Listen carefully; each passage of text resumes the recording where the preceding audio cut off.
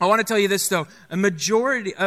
A good population of our high school group is actually in the country of South Korea right now on a missions trip. We've sent 22 high schoolers and 7 leaders on this trip. They're serving in a ministry called Ilson, which is a part of Holt International, which is a Christian adoption organization. And Ilson is a community for people with disabilities that are part of the Holt organization, people that for whatever reason weren't adopted, and they've kind of grown up into the system and really have grown out of it and into adulthood. And Ilson is committed to providing a family and a place for, some good photos up there, providing a family for these folks, and they're committed to them for life. And so our high school group is there in South Korea, and they're ministering with these people. They're serving alongside them, really honoring them. And it's been a great trip. We heard a report this morning. Pastor Adam's wife, Kathy, is there, and she said the high schoolers are just killing it. They're having an amazing time. They're serving in profound ways. So you should be proud of our high school ministry tonight. And some of you are in high school, and you're joining us, and we welcome you. I love this last picture. This last picture is really a beautiful picture. Looking at this, my guess is that you wouldn't know that looking at this picture, which is residents who are part of the Ilson community and our high school students and leaders. This is a picture of them together, and this is within days of having met each other. And when I look at this picture and I see the amount of love and the care and the smiles and the hugging and all of that, I'm compelled by that, as you probably are as well. It's just a compelling picture of community, and yet it's people who days before were strangers. And it leads us to a question, and the question is, what in the world can create a community like this? And I think perhaps even a better question would be, who in the world can create a community like this? And if you've been at River West for more than 5 seconds, you already know the answer to that. It's Jesus Christ. Jesus Christ is on a mission and is able to create a community out of people who days before were strangers. Jesus is on a mission to create a community of us gathered here tonight that worship together, that exist in a way that is compelling to the world outside. Tonight, we'll open up the scriptures together in Colossians chapter 3. I really believe that this passage we'll look at in chapter 3, verses 12 to 17. By the way, if you need a Bible, raise your hand and some folks will hand you one of those. This passage in Colossians chapter 3, I believe, is one of the most compelling visions of Christian community in all of the scriptures. Certainly in the book of Colossians. And many believe that actually this is part of the culmination of all that Paul has said about the majesty of Christ, about his deity, about his life. All of that is actually culminating in these verses that we'll read here tonight.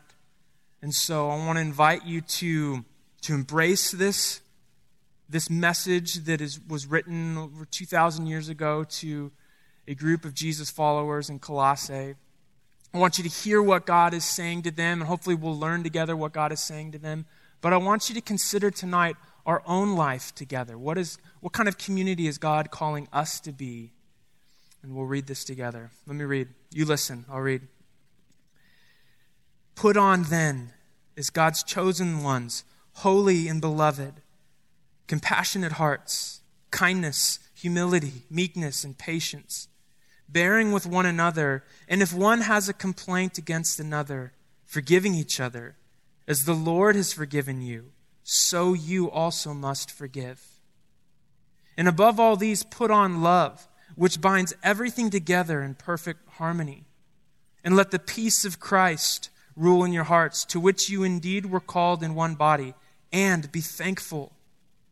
Let the word of Christ dwell in you richly, teaching and admonishing one another in all wisdom, singing psalms and hymns and spiritual songs with thankfulness in your hearts to God. And whatever you do, in word or deed, do everything in the name of the Lord Jesus, giving thanks to God the Father through him. This is the word of the Lord. The picture that we have is of a community of God's people. The first words that Paul uses here are, and maybe they stuck out to you. It says in verse 12, God's chosen ones, holy and beloved. These three precious words have been used throughout the entirety of the Old Testament to describe God's people, Israel. It was an identity for them. This is who God is for them. This is how He's called them to be His people. And now Paul writes this verse to a group of Jesus followers in the middle of nowhere, a diverse community of men and women, rich and poor, Jew and Gentile, young and old. All of them are identified as God's people, the community of Christ, together. Those same words are spoken over the church in Colossae, and I believe that they're actually spoken over us as well. So the scriptures give us this vision of the community of Christ that we just read, but I believe that this is also, it's a prescription of how we should now live together. How should we live as the people of God? How should we live as the community of Christ? And the scriptures give us 4 things tonight. I'd like you to write them down. I'd like you to think about them throughout the week. I'd like you to pray through them and embrace them even right now. And this is what we learned tonight. The community of Christ is bound by the love of Christ. It's ruled by the peace of Christ, filled with the word of Christ, lifting up the name of Christ. This is how God's people live together. This is what we're called to do, who we're called to be. I want to start with this idea of being bound together by the love of Christ. Thankfully, in this passage, we are not left to our own devices to figure out what kind of love Paul's talking about here. We don't have to go to our own culture to look for a definition of love.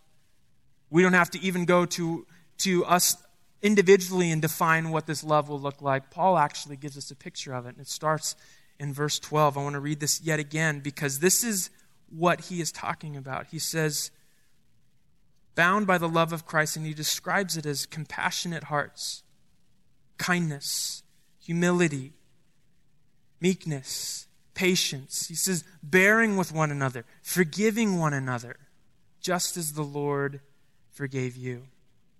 I think this is a really compelling list of virtues. As we read it out, it can be humbling to read because if we're even remotely honest, we see how we fall short of this list. I think ultimately, though, that this list is supposed to point us to someone who has actually lived this way. Someone who has actually treated every person they interacted with in this way. This list is not a list of attributes about things that we do normally. It's actually a list of attributes of how Christ has loved people and how Christ has loved us.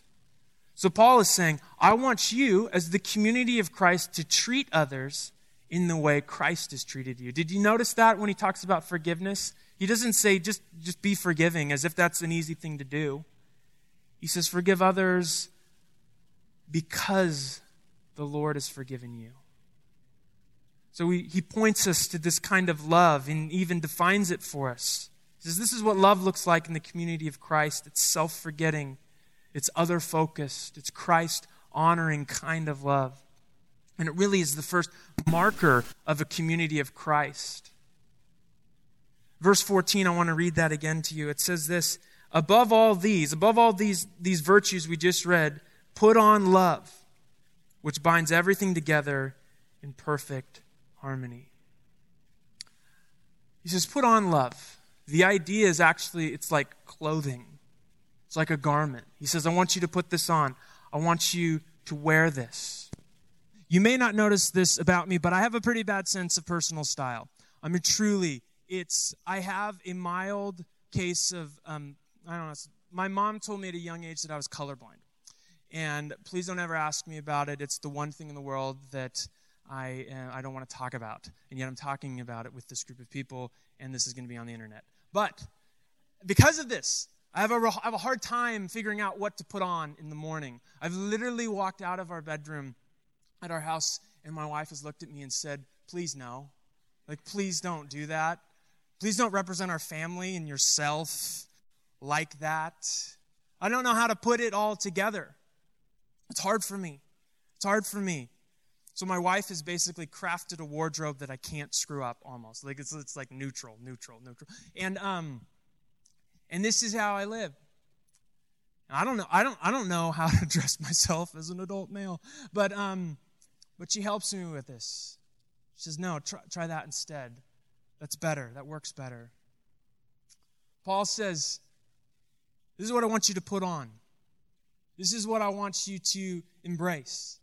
It's like clothing. This is like, try this on, humility. Put this on, compassion, meekness, and patience." He says, you need to put these on. You need to wear these. And then he says, and above all, put on love. Above all of those. It's like, so love is like the garment that puts the whole thing together. It's like the belt that keeps the whole thing together. Or it's like the garment that's the first thing you notice when someone walks in the room. Paul says that's love. Because Paul's intention is that the first thing that people would notice when they step into a community much like this is the love that people have for each other. The love that we have for each other is one of the most compelling witnesses to the reality of Christ that exists. Certainly, yes, right theology is important. Certainly, all the other elements of what it means to be a community are important. But for Paul, he says, above everything else, put on love. And specifically, the kind of love that we've seen in Jesus. He says, that's what I'm calling you to do. That's who I'm calling you to be. He calls us to put this on. He calls us to practice this kind of love. Part of my role here is the pastor of community life is that I oversee what we call our growth groups or small groups. By the way, if you're not in one, you should be. We'd love you to join one. And I talk to people who are in these growth groups and they say, there's people in my group that are hard to love. And I say, yeah, and you might also be one of those people, potentially.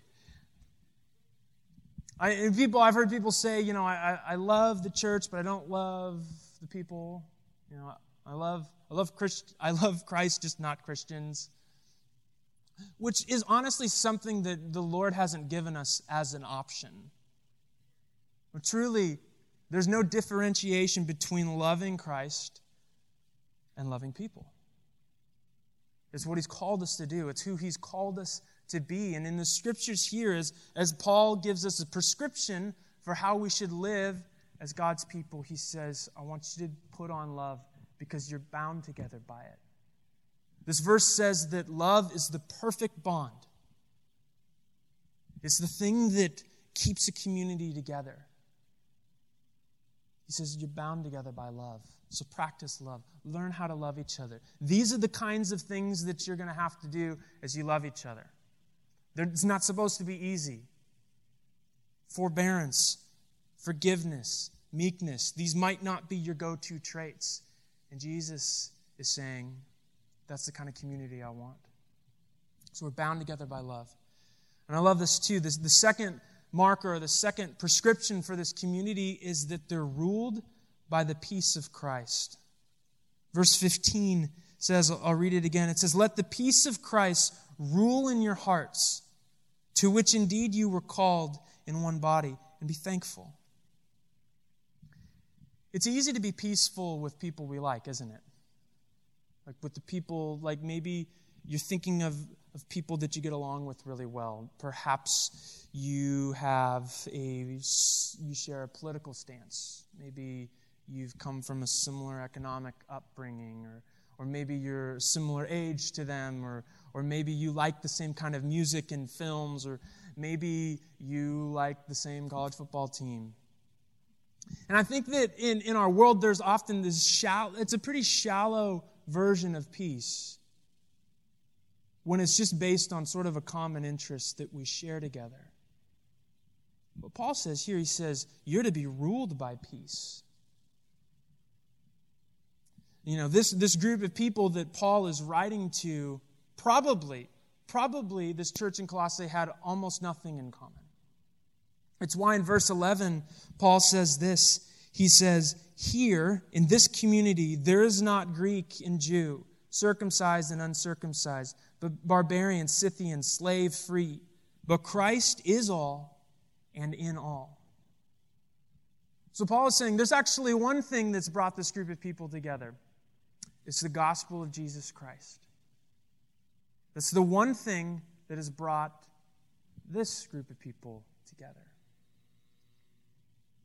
We are compelled to gather not just as people who like the same types of things, but as people who worship the same God. The community that Paul is talking about isn't ruled by the most successful. It's not ruled by the loudest. It's not ruled by the most talented or the most charismatic. It's ruled by the peace of Christ. This word ruled is a really important word, I think, for us to understand as we go through this passage. It's an athletic term. And it comes from the arena of athletics. The rule is a word that would describe a referee or an umpire in the field, in the arena, or on the court.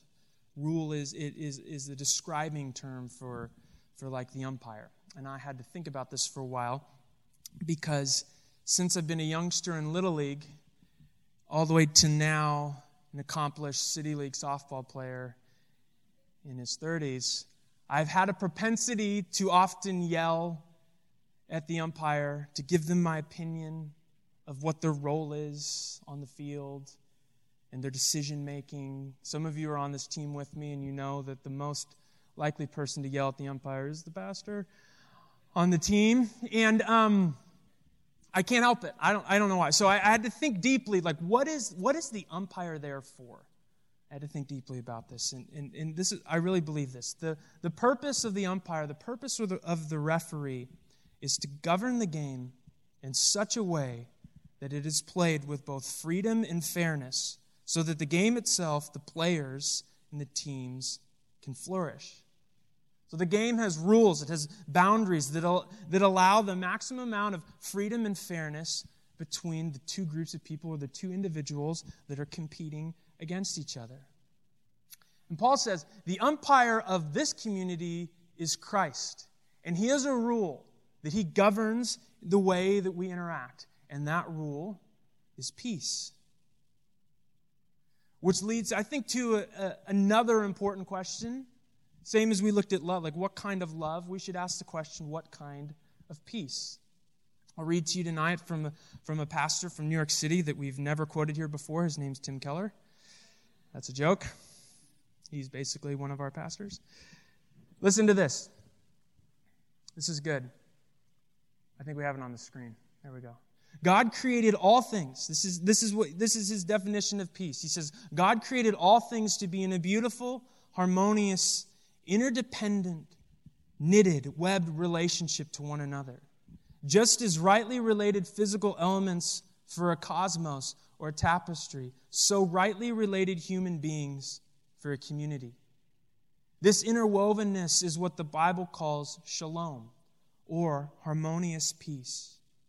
He goes on, he says, it means complete reconciliation, a state of the fullest flourishing in every dimension, physical, emotional, social, and spiritual, because all relationships are right, perfect, and filled with joy. This shalom is spoken of all throughout the Scriptures. God has always intended that His people would interact with each other, with Him, and with the earth that He's created in a sense of shalom. It's rightly ordered relationships. And sin, which we talked about last week, has actually ravaged all of those relationships. It's why we experience tension in our relationships with each other. Even it would explain why there's turmoil on the earth, on the planet itself. And certainly it has affected our relationship with God Himself. But the rule of Christian community is peace. And we have to see this. In Ephesians chapter 2, Paul says this about peace. This is what he has to say about peace. He says, "But now, in Christ Jesus, you who were once far off have been brought near by the blood of Christ. For he himself is our peace, who has made us both one and has broken down in his flesh the dividing wall of hostility." Jesus himself is our peace. Which is why he can then say through the Scriptures that his rule is peace. It's Jesus who has reconciled us to the Father. It's Jesus who has reconciled us to each other. So it follows that this would be the rule of the community that he's forming. Some of you like rules, so here's the rule: peace. Some of you don't like rules. Sorry, you got one. It's peace. Jesus is he's longing for a community of people who are more committed to peace than they are to being heard. Jesus is looking for a community of people that are more committed to peace than they are to getting their own way. I believe this. When you're ruled by the peace of Christ, all the barriers that normally divide us seem to be broken down in his name. The name of Jesus that we just sung about. The name of Jesus actually breaks down what Ephesians calls these divisions of hostility that we experience together because we're united and we're one in Christ. This whole series is called In Christ. What does it mean to be in Christ? It means that Christ has made peace between us and God and also between us and each other. And he says, and that is how I would have you live. Ruled by the peace of Christ. The third marker of this community, and I'm really excited to talk about this next one, is filled with the word of Christ. This community that he's talking about needs to be filled with the word of Christ. Your community it's a hypothetical idea unless you're actually interacting with one another. Community is just an ideal unless you get face to face, side by side, working together, serving together, living together. I know that the world of sports can be a little bit of a polarizing way to talk about things, but let's consider the team. What is a team if it doesn't train together? What is a team if it doesn't practice together or compete together? What is a band if they never show up in the same space and practice together? These guys don't just walk on stage and start playing music. They practice together. They're interacting with each other. The idea is that a community gathers together. And Paul tells us, here's what I'd like you to do when you're gathering together. You need to be filled with the word of Christ. I love what he says. Verse 16, we'll put that on the screen. It says, let the word of Christ dwell in you richly, teaching and admonishing one another in all wisdom, singing psalms and hymns and spiritual songs with thankfulness in your hearts to God. The community of Christ is a worshiping community. It's actually synonymous.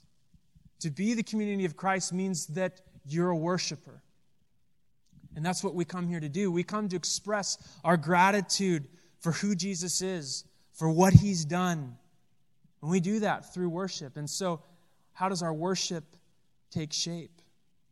Paul says, let the word of Christ dwell in you richly. The word of Christ, this phrase, the word of Christ, is used once in the New Testament, right here. And most believe that it would certainly include the words that Jesus actually spoke. So if you read the Gospels, you read the things that Jesus said to people, the word of Christ would include that. But it also includes the testimony about him.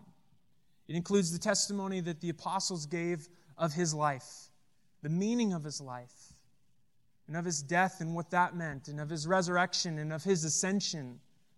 If you could put it in a word, the word of Christ is the gospel.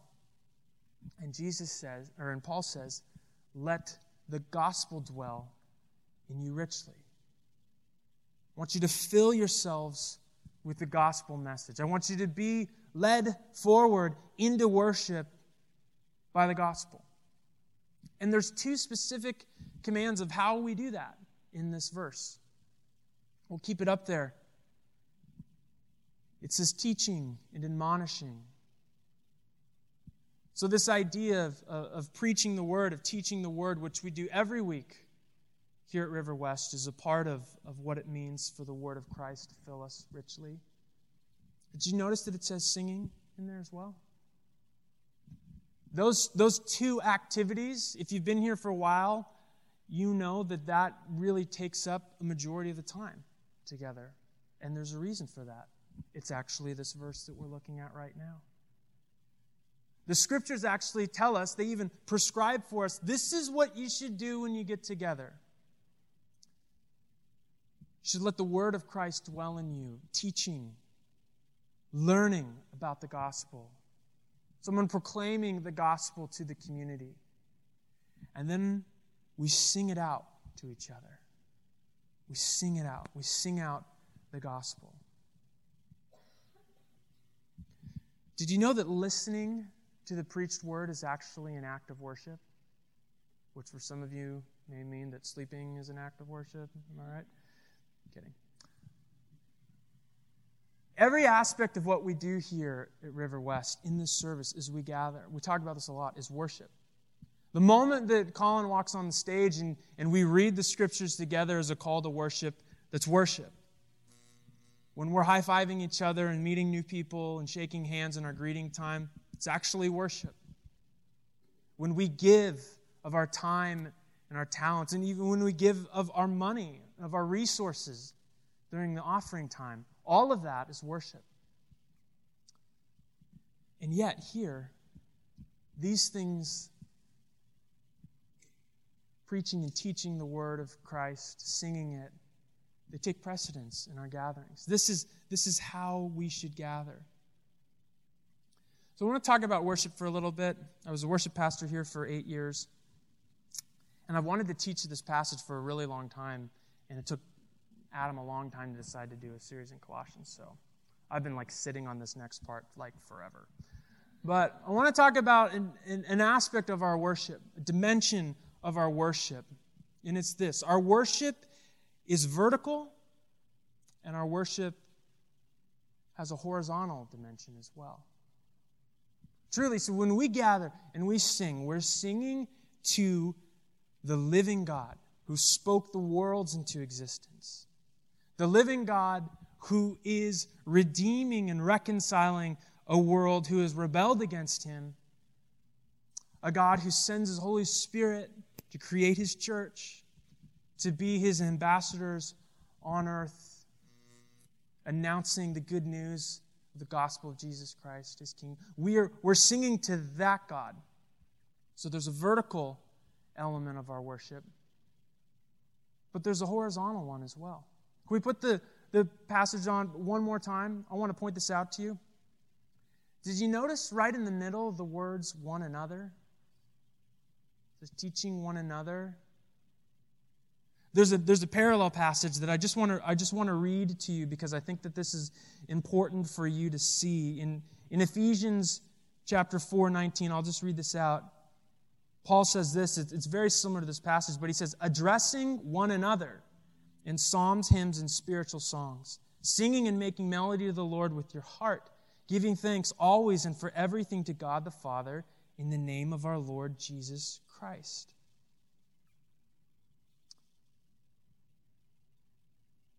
What if the purpose of our worship gathering was for something that was greater than your personal connection with God? And I'm not here to say that that's not important. It truly is. But what if it was about something greater than that? Our worship takes on a horizontal dimension where Paul seems to be saying something to the effect of, I actually want you to sing to one another. How would you sing if you embrace that? What kind of fervor would you have in your singing if your singing was to one another? The purpose being to encourage and to teach, to declare to one another, this is what's actually true about God, and this is what's actually true about us. Don't you need that? I need that. I love what Dietrich Bonhoeffer said in his book, Life Together. He says this. This is a long quote, but it's so good and so tiny in the font. Listen, read if you can, if you can't. But God has put this word into the mouth of people in order that it may be communicated to other people. When one person is struck by the word, he speaks it or sings it to others. God has willed that we should seek and find His living word in the witness of a brother or sister, in the mouth of another. Therefore, the Christian needs another Christian who speaks God's word to him. He needs him again and again when he becomes uncertain and discouraged, for by himself he cannot help himself without belying the truth. He needs his sister or brother as a bearer and proclaimer of the divine word of salvation. That's good, right? Somebody say amen. I love this. The Christ in his own heart is weaker than the Christ in the word of his brother. His own heart is uncertain. His brother's is sure. The idea being that our worship is directed to God, but sung out over each other. So in my 8 years as the worship pastor here, I would get, let's call it feedback from, that's a musical term. But I would get feedback. I would get notes. We love the hymns. They're all passive-aggressive, we love them. We love the new song. Stop singing that old one. You know what I mean? That drummer's too loud. Where's the trumpet? Just feedback. Just I love this. Thank you for this. This blessed me. It's fine. Some of it, more positive. Some of it a little bit more negative. But here's what myself, and certainly I will speak for Colin as well, this is what we would love to hear. Somebody come up and say, thank you for helping us gather and sing to our God and encourage one another. Thank you for giving me the opportunity to sing to that stranger across the room who somehow is my brother or sister because of who Christ is and what He's done. Write that on a note and put it in a box somewhere because I want to read that. Because then we'll know that we're starting to get this. That this is deeper than personal connection with God. And it includes that. But I actually think that your personal connection with God is going to drastically increase the less you're thinking about you. And the more you're thinking about encouraging the person sitting next to you, the person across the room. This is how the Word of Christ will begin to dwell in us richly. And I know that some of you might be thinking, I'm not much of a singer. I'm thinking, my voice is pitchy. There's no Simon Cowell here to judge you and to say, we really didn't like that last note. Some of you may say, none of these songs aren't in my key. I hear that sometimes. This isn't in my key. And I get that. But a few weeks ago, I had the privilege of seeing my favorite band, U2. They played at CenturyLink Field in Seattle. And their singer, you may have heard of him, his name's Bono, has an incredibly high voice, has a range that probably none of us have. And yet, one note into the show, suddenly all 50,000 of us are able to sing along with him. How does that happen? And with Irish accents. You know what I mean? It's like somehow we're able to just suddenly move from I go to church and the songs are hard to sing to I'm embarrassing myself in front of 50,000 strangers. I think it's a perspective that we need to gain when we come here. It's I think as our passion, as our belief in what we're doing together rises, then our participation rises with it. Don't you think? If we believe, so that question earlier, if we believe that one of our primary aims when we gather is to sing out over God's people, maybe we'll sing a little louder. Not for the sake of noise, but so that person across the room who's dealing with the effects of sin or depression or dealing with the loss of a loved one could actually be encouraged and lifted up by your voice. Doesn't matter how good it sounds. What if we sang that way? What if we worshiped that way? What if we came before the Lord that way? If we had an elevated view that we're singing out over one another, this might sting. Maybe some of you wouldn't show up at 5:45 when the service has always started at 5:30. I'm just saying. It's for you. You can think about it. Wouldn't it potentially affect the way we prioritized this gathering? Coming here saying, I can't miss the call to worship. I can't miss that moment. I need to declare the word of Christ to my own heart, but there's somebody there who needs to hear it. And they don't need to just hear it from Colin. They don't need to just hear it from Eric or one of the other pastors. They need to hear it from me. We need your voice so that the word of Christ can dwell in us richly. I'll leave it at that. Fourth thing, the fourth marker of this community of Christ is that they lift up the name of Christ. You know, our services, when we gather together, our services often end with something of a benediction, where we end with a recognition that we will be sent out from here after dinner into the world to interact with our family members, to interact with coworkers and people that we go to school with and everyone.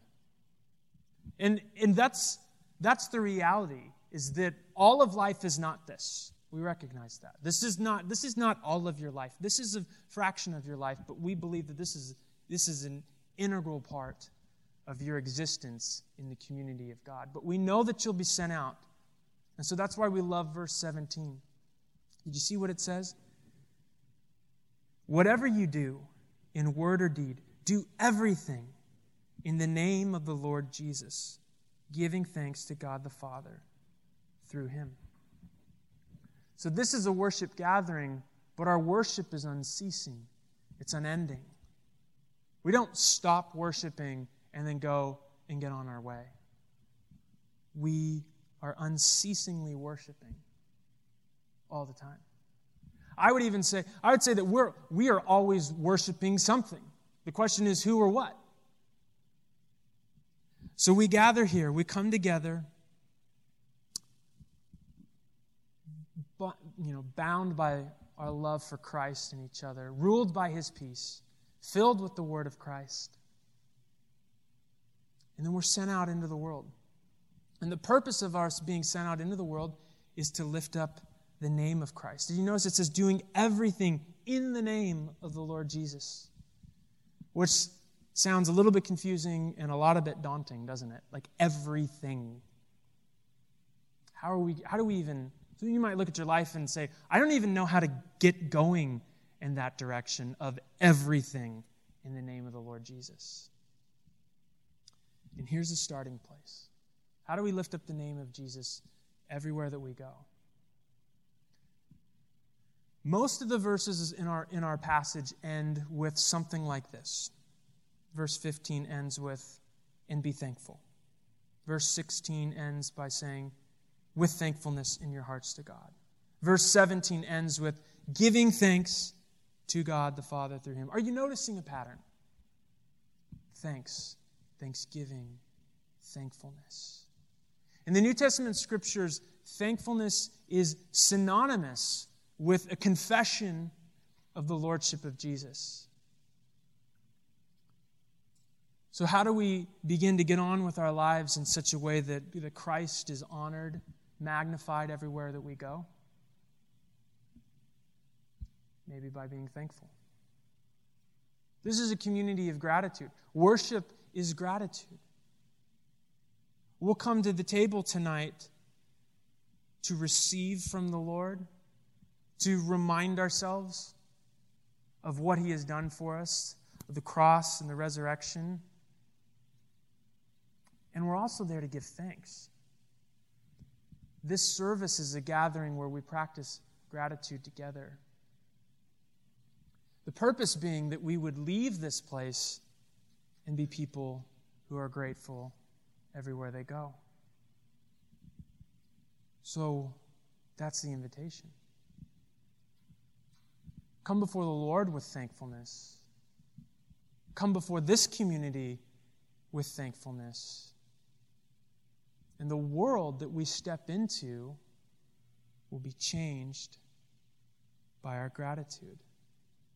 Not because we're inherently happy, peppy people, but because we know what we've received from Christ.